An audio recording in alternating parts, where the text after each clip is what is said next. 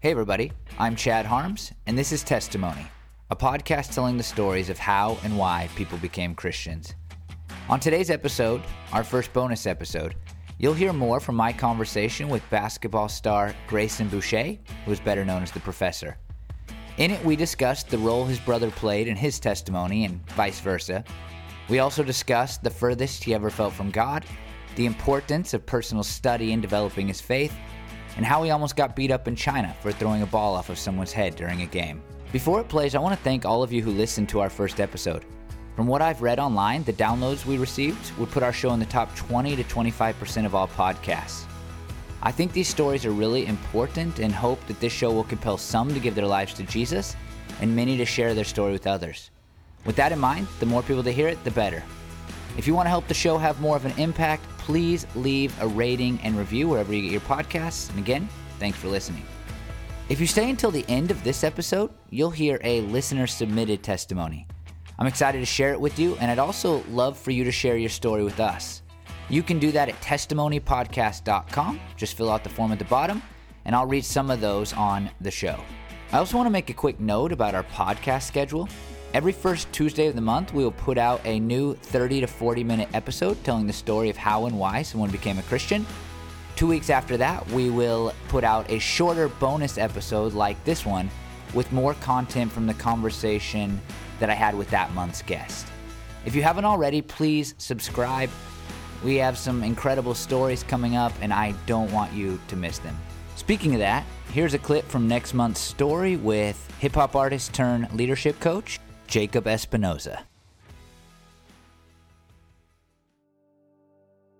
Yeah, it's just kind of like it's a hamster wheel, right? Like you're just kind of like going in a circle. You're not getting anywhere. There's the immediate gratification followed by the hangover, followed by getting drunk, which is the immediate gratification. It's a vicious cycle where nothing productive is happening. Pre-introduction type of stuff. This looks familiar. I think I've been here before.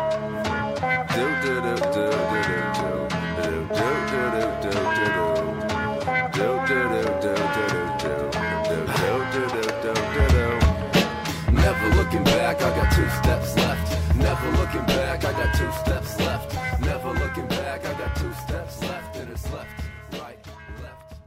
And it was in the service, I just felt this overwhelming experience, and it was just kind of like a calling almost, right? Kind of like understood like why it felt like I was unaligned for a portion of my life, or kind of felt like something was missing.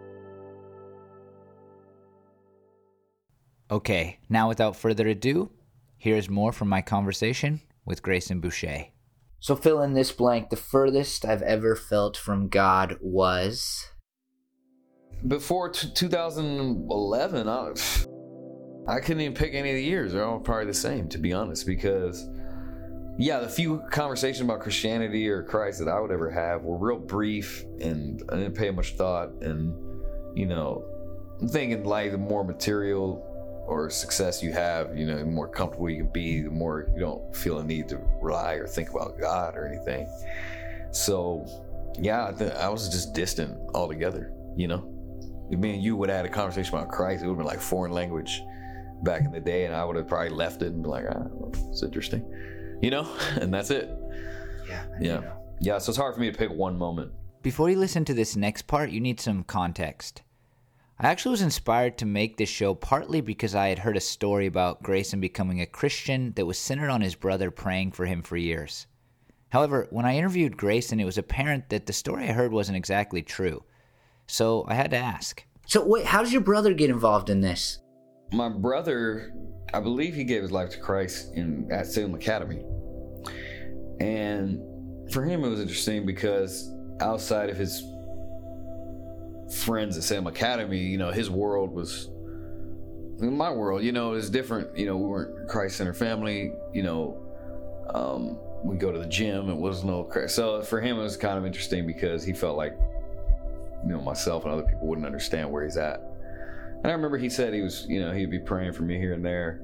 I don't think he took his walk too serious, even in high school or post that, college and different things. But it was interesting because when I had transformation and came to Christ in 2011, I think it sort of inspired him, and he started taking his walk more serious. And through that, we became closer, and we're still like best friends today.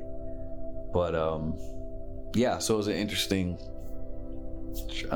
series of events that sort of led to both of us striving to honor Christ. Kind of not giving up on each other. Yeah, for sure. For sure, yeah. Because I mean, when he was in college and when I was touring, we weren't super close.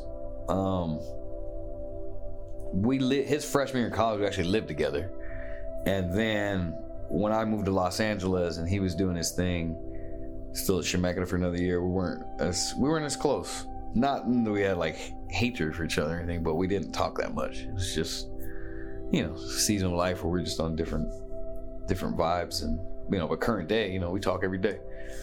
So yeah, it was sort of interesting how that weighed into things. Yeah, I remember he told me he was praying for me. I would have had no idea. This next thing Grayson said was unprompted. It is about what happened in the years that followed his decision to give his life to Jesus at Escalade's funeral. I think it is important for all of us. It was interesting for me because like the intellectual side thing was important too, because for me, I think through all my experiences, like I was telling you, from preschool to high school to what I would hear from Christians, it seemed more like a way of life. It was like, hey, if you want to be good and focused and do good stuff in life and be looked at as that guy, then you do the Christian thing. It didn't actually think it was rooted in truth. When I came to Christ initially, I wanted to know, like, is it rooted in truth? Like, everybody says be like Christ, and the Bible says this, but I'm like, well, who said the Bible's true? And why is Christ the Messiah? So that stuff really interests me. And just on my own, I took a few classes in my church, and I studied theology just from what I could online, and listened to a lot of sermons, and I was really interested in that part. And I think those first couple of years studying that stuff on my own really went a long way in strengthening my faith as well. So yeah, studying that the next couple of years, 2012, 2013, really being heavy in the sports ministry, involved in that. At the sports ministry, the church I go to, the one I had mentioned earlier. The Shepherd, right? The Shepherd of the Hills Church. Of the Hills, that's right. They actually have me doing a camp every summer. And it's Christ Center, but anybody can come. People know that gym for basketball, even if they don't know Christ or are familiar with the church. Why? Because it's epic. It's like the best league, and it's like the best men's league in LA. Oh. And they got an incredible gym.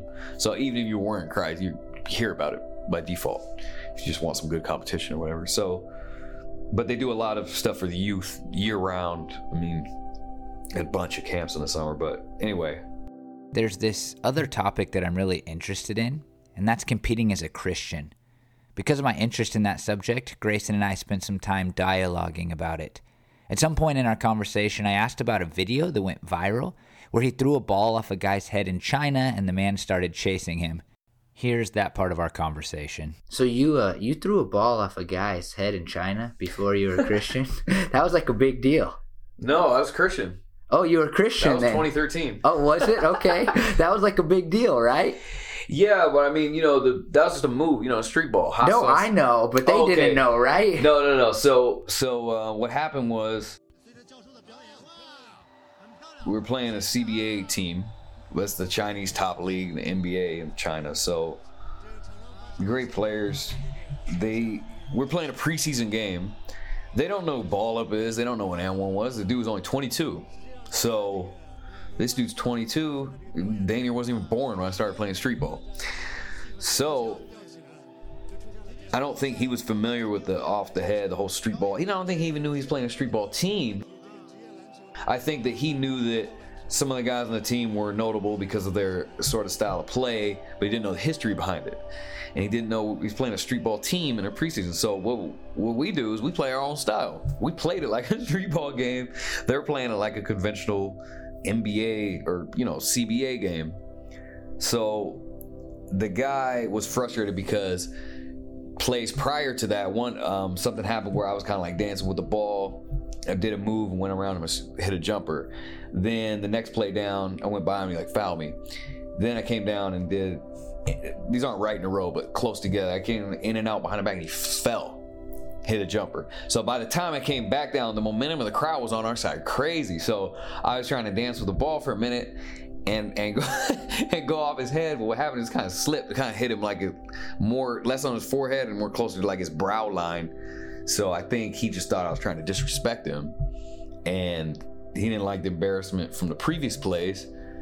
And so I think he just lost it for a moment. Depending on how you carry yourself doing like, disrespectful moves on the court, it could either be pro Christ or not. The last thing I want you to hear is near the end of our discussion about a movie that Grayson played the lead role in. The movie was never released, which probably felt disappointing at the time.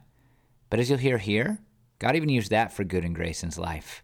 It had some good basketball in it, but it wasn't about that. It was really like, almost, I would say more so like very sad, and didn't end in the happiest way.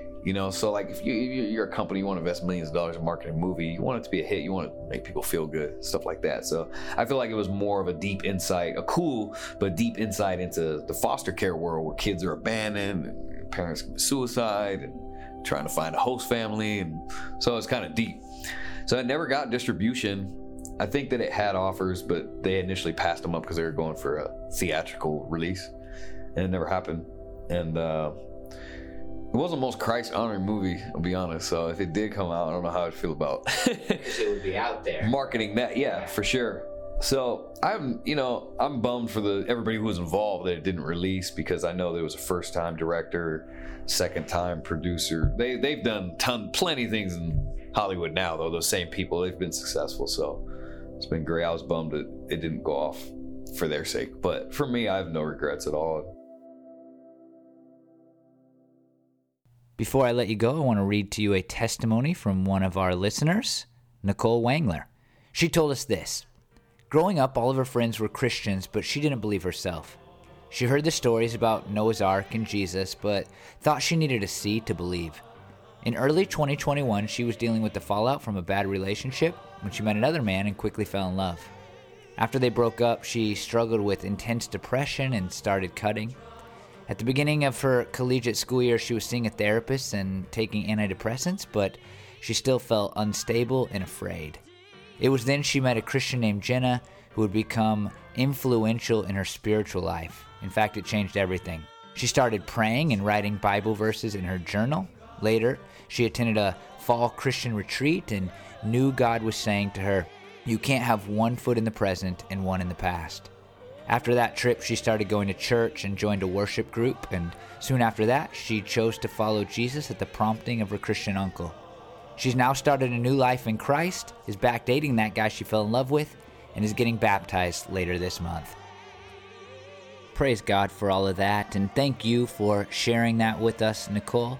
I would encourage all of the people listening to say a prayer for Nicole and her new relationship with God.